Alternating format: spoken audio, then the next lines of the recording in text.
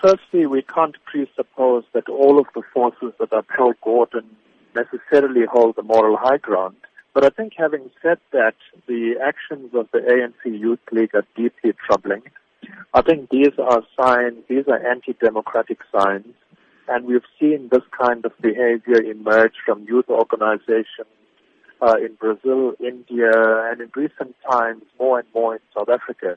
So I think it speaks very poorly of the ANC Youth League and of the ANC generally that they haven't been able to unite on an occasion as important as remembering someone of the gravitas of Ahmed Kathrada.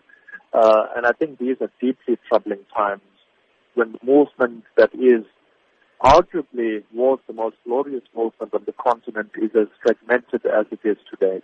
Mr. Buccus, some argue that, these were the same forces that drove Zuma into power, the forces that were able to open up and speak loudly in any function or any meeting. Do you think that this is the appropriate time to bring out these forces once again? Well, I would say it comes as no surprise. I mean, this kind of political thuggery we've seen, like you rightly pointed out, in the past. But I think it's anti-democratic.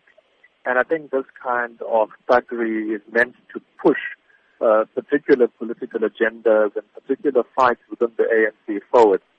And I think it speaks very poorly of the kind of history and open debate and transparency and really robust debate that the ANC comes from for over 100 years.